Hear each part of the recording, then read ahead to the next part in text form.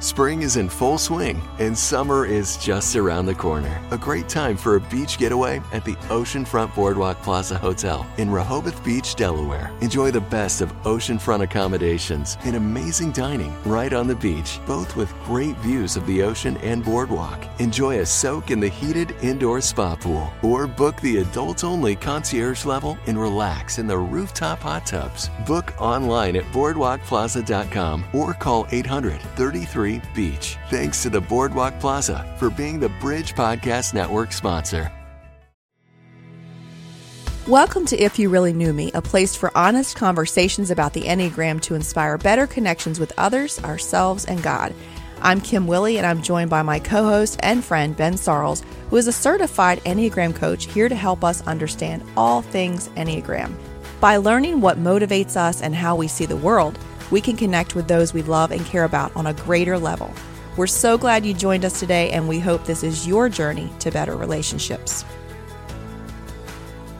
We have got a special treat for you today. We sure do. Guess who is joining us? Hey, this is Madison from CAIN. Hey, this is Taylor. Hey guys, this is Logan. We are so excited to have the band CAIN with us today. They are made up of siblings Madison CAIN Johnson, Taylor CAIN Matz, and Logan CAIN. So just a little background, they grew up in Alabama where both of their parents were pastors, and they sang in the church with their dad playing guitar. After college, they found themselves away from church and singing lots of country cover songs in bars and different places. And when they found their way back to the church, they decided that whatever kind of music they were going to sing was going to have Jesus at the center. And CAIN launched their debut album, Rise Up, in 2021, and the rest is history. Yes, and let's talk about that three-part harmony. There's just something special when siblings sing together, you know? Today, we're going to have a great discussion about how the Enneagram is a tool they utilize in their lives and music while keeping their focus on Jesus. We love your fun-loving side. Kim and I are all about it. But today we want to pull from your more serious side, if that's okay, and learn a little more about you. We want to ask you each some questions, so let's dive right in. Taylor, let's start with you. What is your Enneagram type, and what were the circumstances leading you to learn more about the Enneagram? Okay, so I am a total type 2, and instead of telling you about the circumstances leading me to learn more about the Enneagram, I'm just going to read you the weaknesses of a type 2, and that will totally explain why I needed to do more research. I was seeking and needing approval from others, being perceived as overbearing at times. I had difficulty recognizing and acknowledging my own needs, and disliked being easily offended by criticism. And my husband and I were fighting so much, and then once I read this list, I said, aha, that might be why. Madison, what about you? I am an Enneagram 7 wing 6. Heavy on the wing 6, but I have been working on keeping my fear and anxiety under control. I first learned about the Enneagram because it felt like everybody was talking about it. Oh, I'm a type this, and I didn't even know what the numbers meant or anything, so I just took a random test, Googled Enneagram, what am I? And I've taken it so many times trying to be something different than a 7, but that's just what I am. Isn't that amazing how we try to be something different at times? When you discover your type, that's when you can move forward. Logan?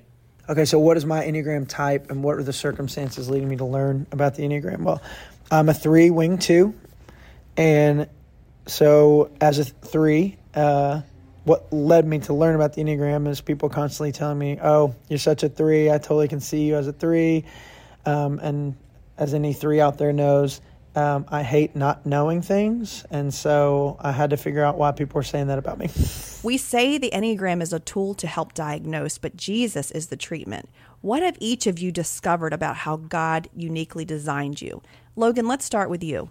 I think there's a couple of things that the Enneagram kind of shed light on in this way. I've learned that I have a really sore spot in my heart for any type of injustice, and I think that that's the part of Jesus that I tend to cling to the most. Is Jesus is so loudly in favor of the downtrodden and the disenfranchised and the marginalized and the weak and the widow. And so I think that that is something that I find true of myself, and I didn't know that until I started looking into my Enneagram type. I don't know. Hopefully that's unique. Taylor, what have you discovered? So when you're reading about Enneagram Type 2 and you see all the strengths and then you see all the weaknesses, sometimes you're like, oh, I'm not unique at all. But to me, I felt very comforted by that because it felt good that there was a lot of people that struggled with the same things or felt the same way about things, and I loved that. But I do see how God has uniquely designed me to go on this journey with him, and I feel like he's revealed things to me in a different way, and it's not the same. I can't compare my testimony or my journey with anybody else. The Enneagram was a great tool for me to kind of realize, okay, this is just something that you're going to lean towards, and I deal with a lot of guilt and a lot of regret, and I'm a perfectionist, and those are things about my personality that I feel like God uniquely designed me with those in mind, and that he's using those and he's refining me to where those work for his good and for his glory, and that he's helping to shape me in the ways that it was so negative and that those were weaknesses. I'm now learning how to adjust my personality a little bit and just to not take things so seriously, you know. Madison, how do you view the Enneagram as a tool and Jesus as the answer? I absolutely ascribed to the fact that the Enneagram is a tool to help diagnose, but Jesus is the answer. He's the treatment. And I think that people can definitely overgeneralize the Enneagram, and they can use that to dismiss their flaws, like, oh, I'm just a 7, so I can't keep my promises. Well, we know that we can do all things through Christ. So it really, if you just take the test, read about yourself, then what you really will do is dismiss all the things that you could grow from. But the Enneagram can't tell you what God has designed you for. Acts 17 talks about how God chose each person, where they would live, what time they would be born, and he didn't divide those people into 9 types. We're each designed uniquely by God for a purpose, but sin is predictable. We all fall short, and I feel like what this test tells us is here are how, like, our fears and our motivations, this shows us the traps that we fall into, but there's no test that can tell you what God has planned for you, and you're not limited to your strengths and weaknesses.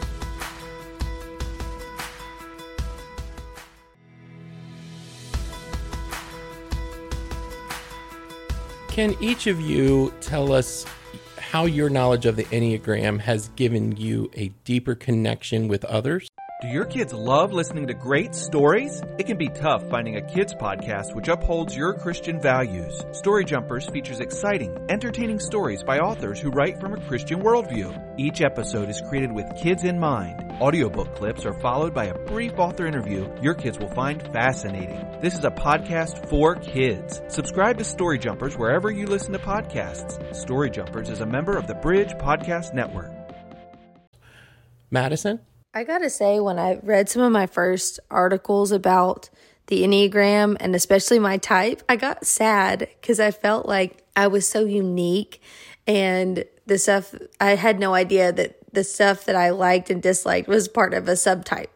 I wasn't really as unique as I thought, and it made me aware of, like, okay, I bring fun to the table, I bring joy to the table, but I can notice now when I'm not really showing up for people and committing and being there for them, even in their sad and hard times.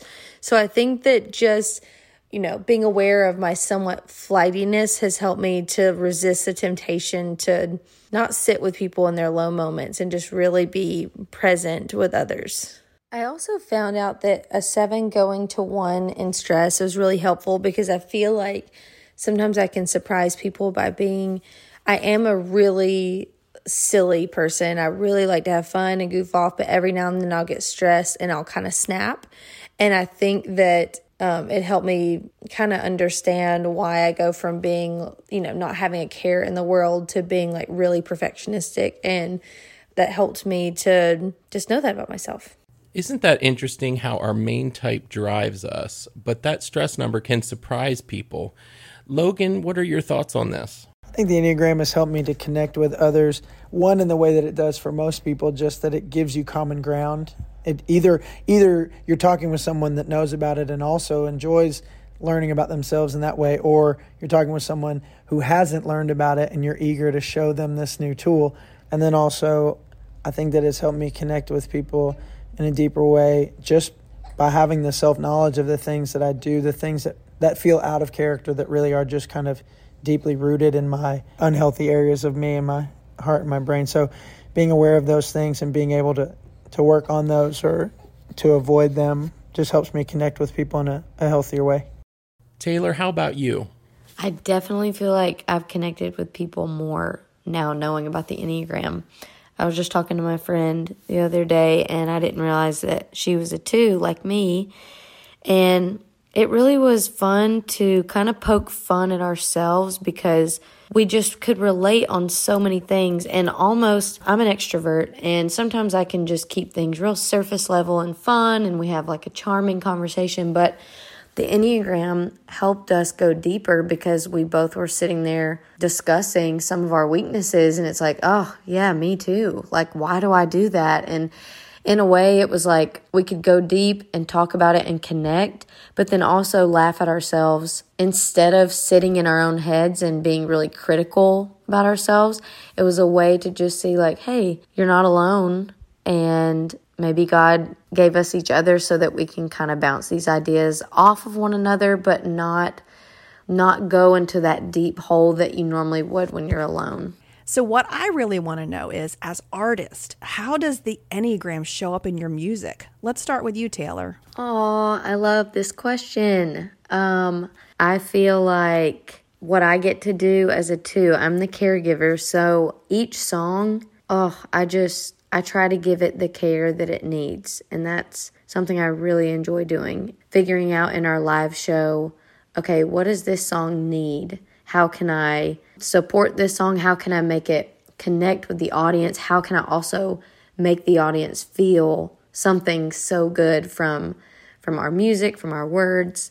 So, yeah, I think I've never really thought about this before, but it makes me really happy to think that the care that I give to others, I'm also really attentive to our music, and I put a lot of thought into that as well. Madison, does your type 7 ever show up on stage? I think my Enneagram, it definitely shows up on stage.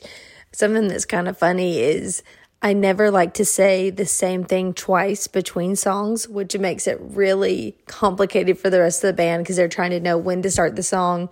And I feel like if I say the same thing too much, it's not genuine. And I like to just go off the fly, but that can be really stressful for other people. What are your thoughts, Logan? So how's my type showed up in my music? Well, from a healthy standpoint, I think that a 3-wing 2 is somebody that strives to connect and strives to connect people. And I think that, at night when we're in a room full of others and trying to lead people in honest worship, I feel like I have a decent sense of what's happening in the room, and I try to be discerning and try to be all things to all people. But, that in the same way, the other side of that coin is I desire to be accepted by all groups. And so sometimes I can change my persona or who I am or what I'm going to say to cater to a group of people. And so it's not always great. It's not always beneficial for me, but I do find that that's something that I really enjoy, is trying to get a finger on the pulse of the group of people that we're interacting with, and trying to make space for the Holy Spirit to give me that discernment and give me the right message or the right answer in the right moment. And then also, I think in any line of work, setting big goals and being very ambitious is super important. And I think that that's something that comes very naturally to 3s. And so, yeah, if there's a trophy, I want to win it. And I think that you are called to be excellent in everything you do, and everything you do it as unto the Lord. And so I think that when healthy, like I said, I think that ambition is serving me well. I would love to know, what are some words of wisdom or hope you can offer our listeners who share your Enneagram type? Madison? For any other Enneagram 7s out there listening, I wonder if you guys feel the same way. Sometimes when I see memes or different things online, it can make 7 seem kind of like airheads and not have any depth. And I don't know, I feel like maybe I'm just the saddest 7 in the world, but I feel like I go through hard emotions and I have times where I don't want to be social. And so you can still be a 7 type and struggle with mental health and having really hard days. And I don't know, there's some depth there that people may not see or know. Just know that, again, as much as you are a type, you are an individual created by God. Logan, what would you like to share with our other type 3 achievers? It's funny, I guess I can be nicer to other people than I can to myself, but if you're listening to this and you're a 3 of any kind, or 3-2 specifically, I just want you to know that your ability doesn't define your worth, and there will never be another you. You specifically are the only you that there is, and God designed you so specifically to meet a specific need in His world.